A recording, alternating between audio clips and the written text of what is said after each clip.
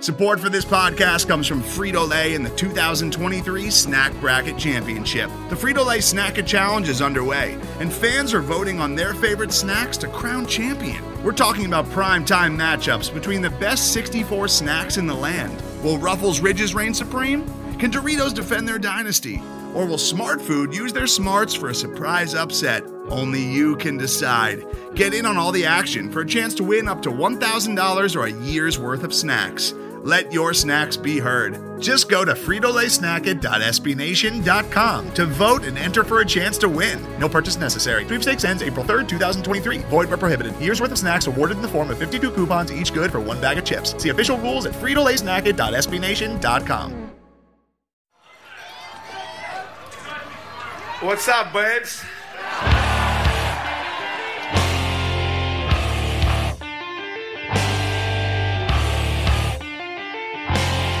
The puck drops, the words that DC fans have been waiting to hear since 1974. The Washington Capitals are the 2018 Stanley Cup champions. It's not a dream. It's not a desert mirage. It's Lord Stanley, and he is coming to Washington.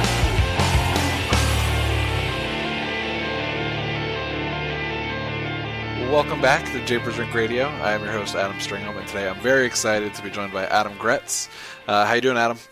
I'm doing great. How you doing today? I'm doing great. Thank you for coming on. I know you're really busy writing a lot of stuff right now for NBC Sports, Yardbarker, even Pennsburg, but thanks for taking time out of your busy schedule to come join me today. Hey, my pleasure. Always happy to talk.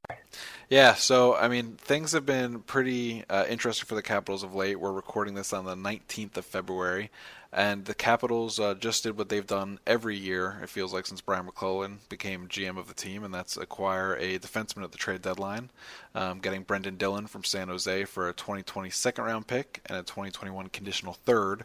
In exchange, they got Dillon and also some retained salary. So I just wanted to get your thoughts on that trade kind of as we start off here.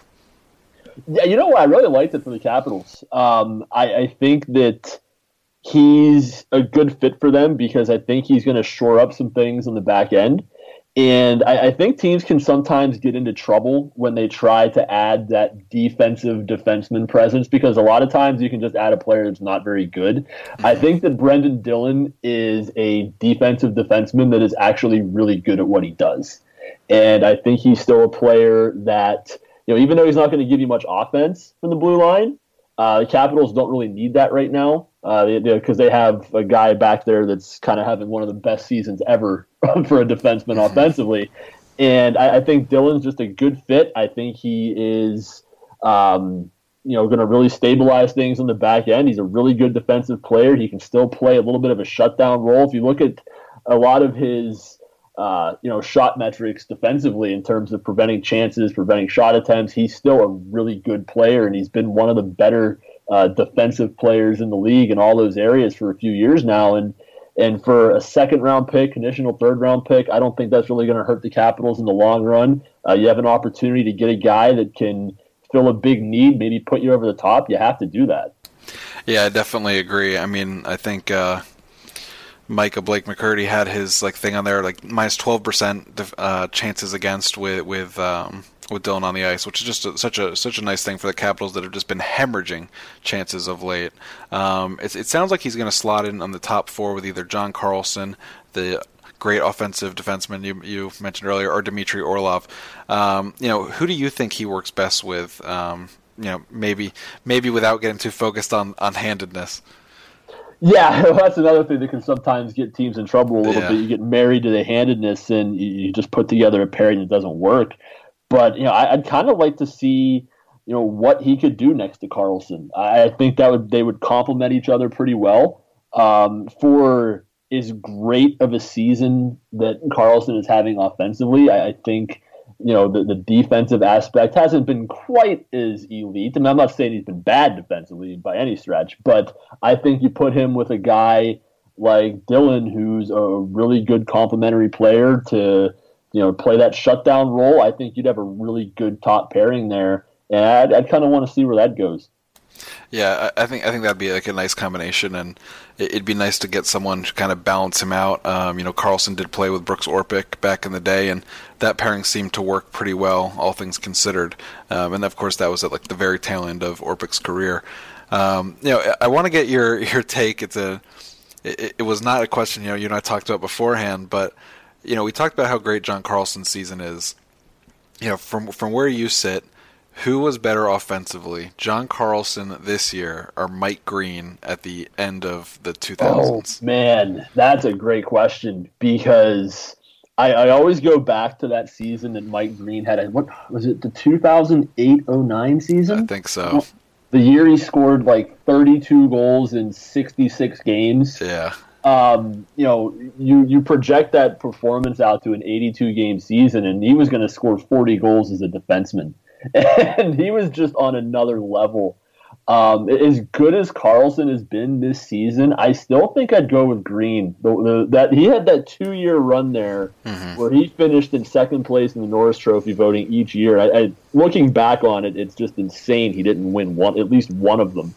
That 2-year stretch, I think he was just on another level. And that one season in particular, he was as dominant offensively as you'll ever see a defenseman be, especially from a goal-scoring standpoint. I think I'd still give the edge to prime Mike Green. And that's not taking anything away from what Carlson's done this season, because it's been magnificent. But I think when we look back, that stretch by Mike Green is going to be a really underappreciated stretch of this era, because there were so many people then that didn't really, even outside of Washington, celebrate that performance. It was almost like you were always looking for reasons to criticize the guy, because he was that classic defenseman that gets labeled as a fourth forward, and his entire game was just picked apart. But I mean, the stuff he did was just phenomenal. I'd still give the edge to Green. Yeah, I think Mike Green's. Well, he was just a couple years too early. I feel like he would have gotten at least 2 Norrises. I mean, and then kind of injuries derailed his career a little bit after that. But he was basically Erik Karlsson before Erik Karlsson was. Yeah. God, I love thinking back to how Mike. I mean, he was just a marvel to watch. I mean, the way he moved up and down the ice, just a phenomenal player. And I really think his defensive impact was really underrated. I don't think he was the bad defensive player his critics made him out to be. I still think he impacted the game in a positive way there. I mean, he was an outstanding player at his peak. He was. I mean, I think the end of 2000 Capitals teams as a whole were just very good teams. Unfortunately, they didn't have a lot on defense after Green, but just solid rosters. That was when Semin was doing a lot too. Just good teams. But getting a bit off topic there, I could talk about those guys all day. I want to get your take too on Dmitry Orlov. I mean, he's a guy that doesn't get a lot of love around the league, but I think he's kind of had an underrated, very solid season for the Capitals. Like, what are kind of your thoughts about Dmitry Orlov? And it's totally fine to say I don't really have any thoughts at all. Well, no, I think he's been a really underappreciated player for most of his career. Mm-hmm. I mean, he's just one of those guys, and it's kind of tough on a team like the Capitals because there's so many superstars there. Like when Alex Baxter, Evgeny Kuznetsov, and even guys like TJ Oshie are getting all the attention. There's only so much time you can give to every player. It's inevitable that somebody's going to sneak under the radar. And I think Orlov is one of those guys that's kind of done that. And, I remember, correct me if I'm wrong on this, he was protected in the expansion draft over Nate Schmidt. Am I right? Yeah, he would have had to have been. At the time, I kind of questioned that a little bit. But looking back on it, like as it's played out, he's become a really outstanding player, and I just don't know that he gets enough attention. And I think it's just a matter of the circumstances on where he plays, where there's just so much talent around him that he just kind of gets overshadowed a little bit, even on his own blue line. I mean, he could be having an outstanding year, but all anybody's going to talk about is John Carlson, and for good reason. But I mean, I just think he's a really, really solid, underrated player. I've always been impressed with him. Every time I watch him in person, or every time I watch a Capitals game, he's always a guy that seems to stand out in a positive way. Yeah, that's a great way to talk about Orlov. I mean, I remember watching him at development camp back before he had made the big squad, and he was just the way he was laying out guys. You could just tell he was ready, and I think he's been very solid his whole time in Washington. He had a bit of trouble playing the puck on his backhand his first few years. Teams would just get him against the wall, and he could just not get that thing up. But since then he's been great. I'm a big fan of his. So I want to get your thoughts, Adam, on what other moves you see the Capitals making, because obviously they don't have a lot of room to do a lot, so it's hard to imagine them making a deal if it's not a true hockey trade. Yeah, that's going to be tough because, like you said, there's not a lot of flexibility there. And I think when you're a team in the Capitals spot, making a true hockey trade can be really tough to do because you don't want to shake things up too much. I know things haven't been going as good as they were earlier in the season recently, but, over an 82-game season, you got to expect there's going to be some peaks and valleys. There's going to be some slumps. I don't think you want to overreact to that. I don't think you want to break up a team that, big picture, overall, is probably still one of the 4 or 5 best teams in the NHL. And I don't really know that there's that many tweaks to be made here. I mean, it's still, you look at the roster, it's still one of the best rosters in the league. I just don't see a ton of need anywhere there. And the one need that you maybe did have, shoring up the back end, you already did that with Brenden Dillon. And I just, other than maybe a depth forward or depth defenseman, I'm really not sure what else there is for them to do here before Monday. Yeah, I definitely agree with you there. I mean, the roster still looks great. I mean, on paper, it's a solid roster, but they haven't been performing really well. So that kind of it segues well into kind of my next question for you. The Capitals are 4-6 in the last 10 games, and this is with that roster that we both think is pretty good. What else, if anything, needs to be done to shake the team out of this funk? I mean, is it just because they're on national TV all the time now, because Ovechkin's getting close to 700, or what do they got to do here to start playing like they were for the whole first half of the season? It's a tough thing to answer because I'm of the belief that I think sometimes you just got to let a team play out of it, and you're not going to keep winning games at the pace they did for the first, 3.5, 4 months of the season. Eventually, you're going to slow down at some point. Eventually, some breaks are going to go against you. The goaltenders aren't going to stand on their head every night. You're not going to get, as many breaks offensively. You're not going to shoot the lights out every night where, you score 5 or 6 goals. Sometimes you're just going to hit a slump. And I think that's just what's happened to the Capitals here. I think what's made it magnified a little bit more is what you mentioned, where they are on NBC every night because everybody's watching Ovechkin to see when he's going to get to 700. And it's also been magnified a little bit because the team that they're competing with for first place in the Metro just won't lose.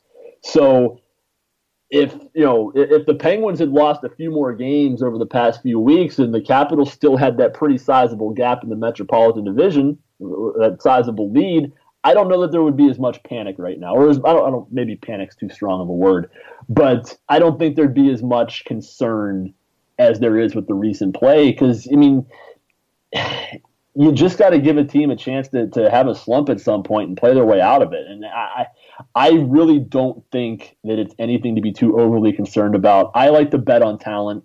The Capitals have talent. I think sooner rather than later, they're going to start to play their way out of it. Yeah, I mean, I like to think the same thing. I thought back to kind of when I used to criticize Barry Trotz. Obviously, the Capitals won the Stanley Cup, so everything was fine. Obviously, he did his job very well. But I used to think back, it doesn't mean a lot to take this Capitals roster and have them do very well in the regular season. Because, I mean, I think you could definitely argue that some of the rosters on the Trotz coached Caps were even better than the current Caps. That those were great rosters. And, it was expected that they would win the Metropolitan Division. I mean, Trotz got kind of the bump because it was he went from Adam Oates, probably one of the worst coaches in like NHL history in my mind, to if he had just been a replacement level coach, that team had enough roster on it to cruise through the regular season, but could they get it done in the playoffs? So now, I was wrong about Barry. What he did was enough to be successful in the playoffs. Does Todd Reirden have that same ability to make adjustments and coach this team? When he's going head-to-head with Sullivan in Pittsburgh, or really anybody else, does he have the ability to make adjustments on the fly to help this team win? I mean, I think until he actually does it, there's always going to be that lingering question. And that question lingered for Barry Trotz for a lot of years, because until you actually get over that hump, whether it's justified or not, whether it's fair or not, that question's still going to be there. I like to think he does have that ability. I know his background a little bit from his time in Pittsburgh. I think he's a really smart coach. I think he knows the game. I think he knows the modern game really well. And I think he has what it takes to match up with those guys and beat them, and he has the roster to do it too. And I don't want to say that you want to pace yourself a little bit as a team, but there's something to be said for knowing when to turn it on. And I think this Capitals team knows that because they've been there, they've been through it, and they've done it. You don't need to dominate the entire regular season. And, you saw what happened with Tampa Bay last season, where they just went all out the entire regular season, winning as many games as they could, which, you obviously want to do, especially if you're chasing history like they were. By the time they got to the playoffs, I don't know if they were just burnt out. I don't know if they put so much effort into winning all those games at the end that really didn't matter to them. But I think there's something to be said for just kind of, knowing when you have to turn it on. And I've seen this with the Penguins over the years and being in Pittsburgh, where they would start every year just really slow. And they'd be in this almost like month or 2 month long funk. And you're thinking, geez, man, maybe this is the year the window closes. Maybe this is the year they fall back. And then right around midseason, they start to pick it up again. And I think great teams that have been through it before, that have won before, they have that ability to do that. And so, I mean, I'm just not gonna worry too much about what we've seen over the past 10 games or so with the Capitals. I still think they're gonna pull out of this, and they're still gonna be right there in the end, and one of the top teams in the East. All right, fair enough. You talked about the Penguins and how they're not losing. What is going on with them? I mean, they obviously made a great acquisition, or what I think was a great trade to get Zucker. But is that going to? I mean, I gotta think Pittsburgh has got to be considered one of the top two teams in the East right now. It's either them or Boston, in my mind. Yeah, I mean, Zucker was a really good pickup for them. He's a guy that fits in long-term for them, and they needed somebody to play on Sidney Crosby's wing on the top line, and Jake Gensel being out. I think there's still some hope that Gensel will be back for the playoffs, or at least maybe if they get through the first round, he'd be ready for the second round. But they needed somebody there to get them to that point. And they were probably going to need somebody for next season anyway, just to round out the roster. And he's a great fit. He's a great match. This has been a really unexpectedly great season for them, because I went into the preseason thinking, they should be a pretty good team. They should still be a playoff team. I didn't expect them to contend the way they have. There were maybe 5 or 6 players on the roster that I called their wild card players, where if they developed the best case scenario, the Penguins had a chance to be really good. But if those players didn't develop to the best case scenario, they had a chance to really struggle and maybe have to fight to get in the playoffs. It turns out all 5 or 6 of those guys have been the best case scenario, whether it's Brian Rust having a career year, Jared McCann really coming on strong, Dominic Cahoon being a good pickup, John Marino coming over from Edmonton really solidified their blue line. All those guys have been everything they expected them to be and more. And then they still have guys like Sidney Crosby, and they still have Evgeny Malkin. And Malkin has had a huge bounce-back season after a down year by his standards. And everything is just clicking for them right now. And, Mike Sullivan's done a great job getting the team through a lot of injuries. They just have a lot going on right now. I still think Jim Rutherford is going to make another trade before Monday. He sounds like he's itching to do that. And, whenever he talks, he doesn't usually BS you. I mean, he says what he's going to do, and it sounds like he has another move ready to go. They have some salary cap space to do that. I think when you look at the top 5 or 6 teams in the NHL, probably almost all of them play in the Eastern Conference. I think Pittsburgh's there. I think Washington's there. Boston's there, Tampa Bay's there, whatever order you want to put them in. I think those 4 or 5 teams are probably the best in the league right now. And, Pittsburgh's put themselves in a position to make another run at it. And it's going to be a fascinating race in the Metro between the Penguins and the Capitals the rest of the way, not only because they're so close, but because they still play each other 3 more times. Mm-hmm. So it's going to be fun to watch. Yeah, I mean, I was definitely selling Tampa a bit short as well. Tampa's been winning plenty in their own right, on their 11-game win streak. Yeah. Yeah, it's not a good time in the Eastern Conference right now. They're the best are playing pretty well, minus the Caps, of course. but the Bruins having won 9 of their last 10 as well. So we talked about the Penguins, talked about the Caps. What do you see the other top teams, the Bruins, the Lightning, and we could talk about the Western Conference if you want, but in the Eastern, covering the Eastern Conference, not too worried about what the West is going to be doing, frankly, until we start talking about the Stanley Cup. So what do you see these top Eastern Conference teams doing? Well, I mean, Tampa Bay already made a pretty big move to get Blake Coleman, which I thought was a really underrated pickup. He signed dirt cheap through next season. He's a really good penalty killer, and he has 20 goals already too. Another 20-goal scorer to a team that already has 4 or 5 of them. I kind of almost wonder if they would still be a factor for a guy like Chris Kreider, because they have that track record of being a trading partner with the Rangers. They've made 4 or 5 deals with each other. I could see him being a guy that would fit there as kind of an all-in move. I'm kind of curious to see what Boston's going to do.